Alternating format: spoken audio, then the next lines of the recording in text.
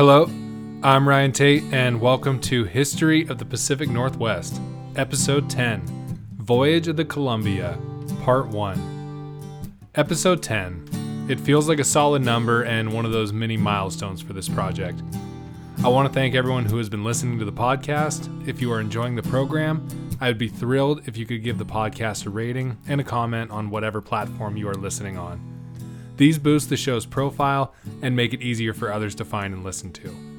Additionally, please share the podcast with people you know, especially if they enjoy history and live in the Pacific Northwest. Without further ado, let's dive into the adventures of John Kendrick and Robert Gray.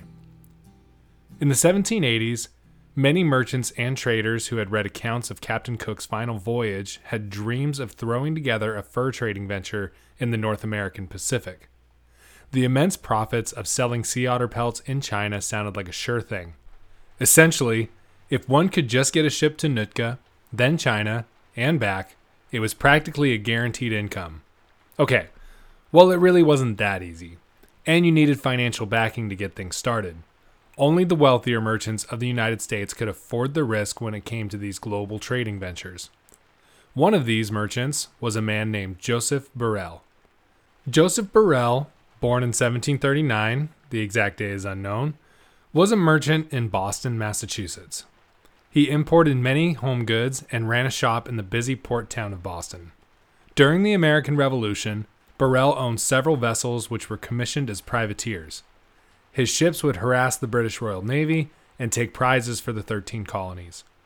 After independence, he returned to his merchant life and got involved in banking commissions. Burrell read the accounts of Cook's final voyage and spearheaded a movement to engage Americans in the sea otter trade. Burrell had dreams of establishing a trading presence in the Pacific Northwest to rival that of the Hudson's Bay Company in Canada. Burrell found two ships, the Columbia Redivia, which means reborn in Latin, and the Lady Washington. The Columbia was a full-rigged ship, meaning it had 3 sailing masts and a length of just over 80 feet. The Lady Washington was a 60-foot sloop with a single mast. The Lady Washington was named after Martha Washington. This was before she became the First Lady, as George Washington had not yet been elected president when the ship was named. Columbia would serve as the flagship for the enterprise, and Burrell would choose as its captain and commander of the voyage a man named John Kendrick. Kendrick was a veteran sailor born in 1740 in or around Cape Cod. Kendrick's father had made a life at sea as both a sailor and a whaler. John Kendrick grew up working on ships as well and was an experienced seaman. It is rumored that John Kendrick partook in the Boston Tea Party, when American protesters to the British Tea Acts dumped almost 100,000 pounds of tea into Boston Harbor.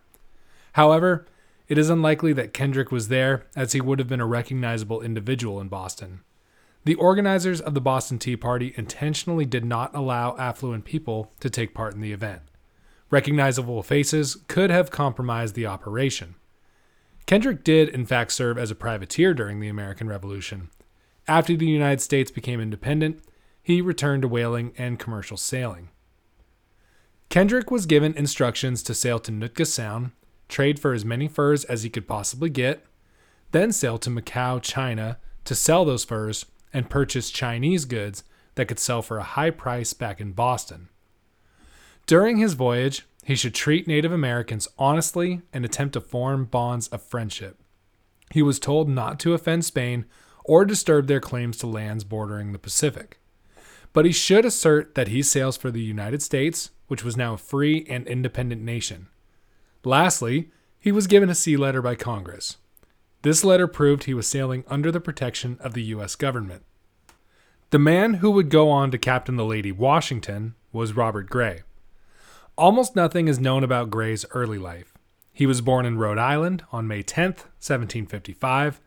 It is possible that he served in the Continental Navy during the American War of Independence.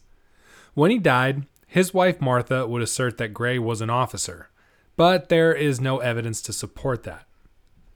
At the outset of the expedition in 1790, Kendrick was 47 and Gray was 32 years old. The two leaders of the voyage were comically opposite of one another. so much so that the two could have been roommates in a bad sitcom. Kendrick was often referred to as a dreamer. He was spacey and prone to getting lost in thought. He could also be witty and charming. A lot of people who met Kendrick took an instant liking to the man. All this to say, he was also unpredictable.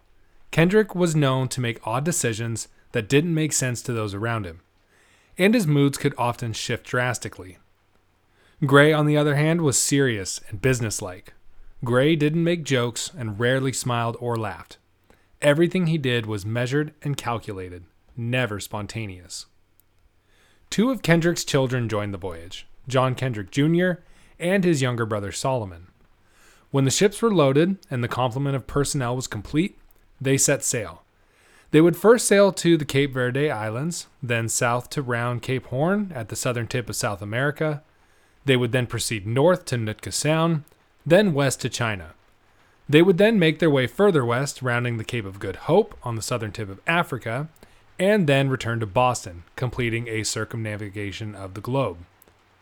40 days after sailing from Boston, the voyage arrived at the Cape Verde Islands, west of modern Senegal. The islands had been a major trading port for the Portuguese for some time. At the islands, the expedition took on livestock, including 2 bulls, a cow, 3 pigs, 3 sheep, and 140 goats. The livestock isn't that important except for one goat named Nancy, who became a pet of Captain Gray and a sort of mascot for the expedition. Nancy the goat was penned up on the deck and beloved by the crew. She would get fed scraps of food by the sailors, and she produced milk for everyone's tea. Oddly enough, Nancy the goat was not the first goat to circumnavigate the globe. The crew laid over at the Cape Verde Islands for 41 days. This phase of the expedition is when Captain Kendrick would begin facing criticism from the men. Captain Gray said that the 41 days spent in the island chain was 36 days too many, especially considering that timing was everything when the crew knew they had to sail around Cape Horn. That was no easy or safe task. Kendrick's first mate, Simeon Woodruff, a veteran of the third voyage of Captain Cook, began voicing his opinions of discontent with Captain Kendrick. Kendrick wanted to repack Columbia's hold to improve its speed and handling, and Woodruff refused to assist in the process. Tired of all the fighting, Kendrick removed Woodruff and alleviated him from duty. Since they were in foreign land, Kendrick told Woodruff that if he wanted to stay on the ship, he would have to work in the kitchen. This would have been exceedingly insulting to a man of Woodruff's station. Simeon Woodruff elected to take all of his possessions and find his own way home. He would eventually find passage on a Spanish ship, first to Madeira and then to Connecticut, where he lived the rest of his life. Captain Kendrick's third mate, Robert Haswell, strongly disapproved of what Kendrick had done. Haswell was a young man, only 19, and is the only reason we have information on this voyage in the first place. Haswell, like most officers would, kept a journal of his time on the voyage. Unfortunately, his is the only journal that has survived to this day. Any other first-hand account of the Kendrick voyage has been lost or damaged. Haswell began to write scathingly about Captain Kendrick in his journal. With Columbia's hold repacked, which didn't help the vessel sail any better, Kendrick and Gray were off. While sailing down the coast of South America toward the Falkland Islands, Kendrick and Haswell had an altercation. Captain Kendrick had given a sailor an order, and Haswell thought they were not moving as fast as he would have preferred. In response, Haswell seized the sailor and punched him in the face several times, bloodying the man's nose. Kendrick, seeing what Haswell had done, slapped his young officer several times. Haswell grabbed and pinned Kendrick's arm to keep him from slapping him again. Kendrick threatened to shoot Haswell in the head if he didn't let go. Once the two were separated, Kendrick told Haswell he was banished from the stateroom and would sleep in the crew quarters.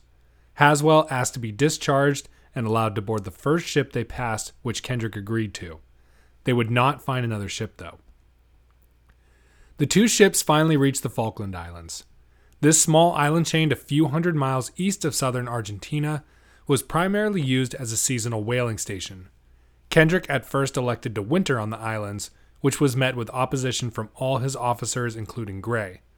Winter was harsh on the Falklands, and there was little natural resources there.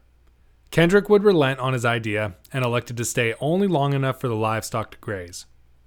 Robert Haswell slipped away one night to find the vacant settlement of Port Egmont. He had secretly hoped that a ship might come passing by the port and he could leave.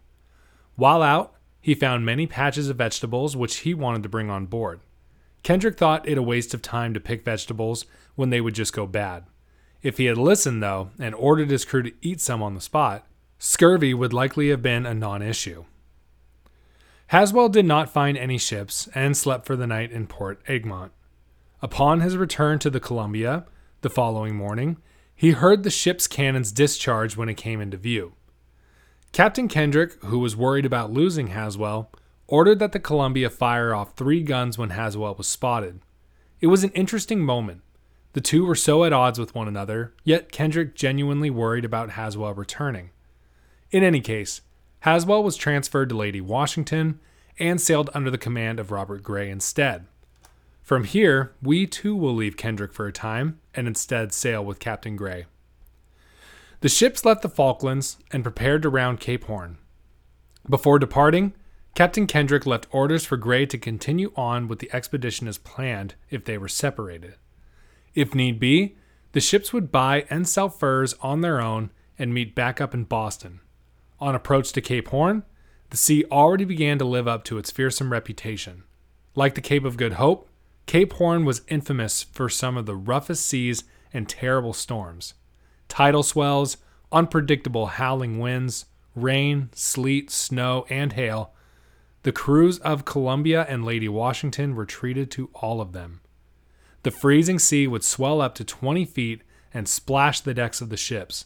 Everything was constantly drenched and soaked.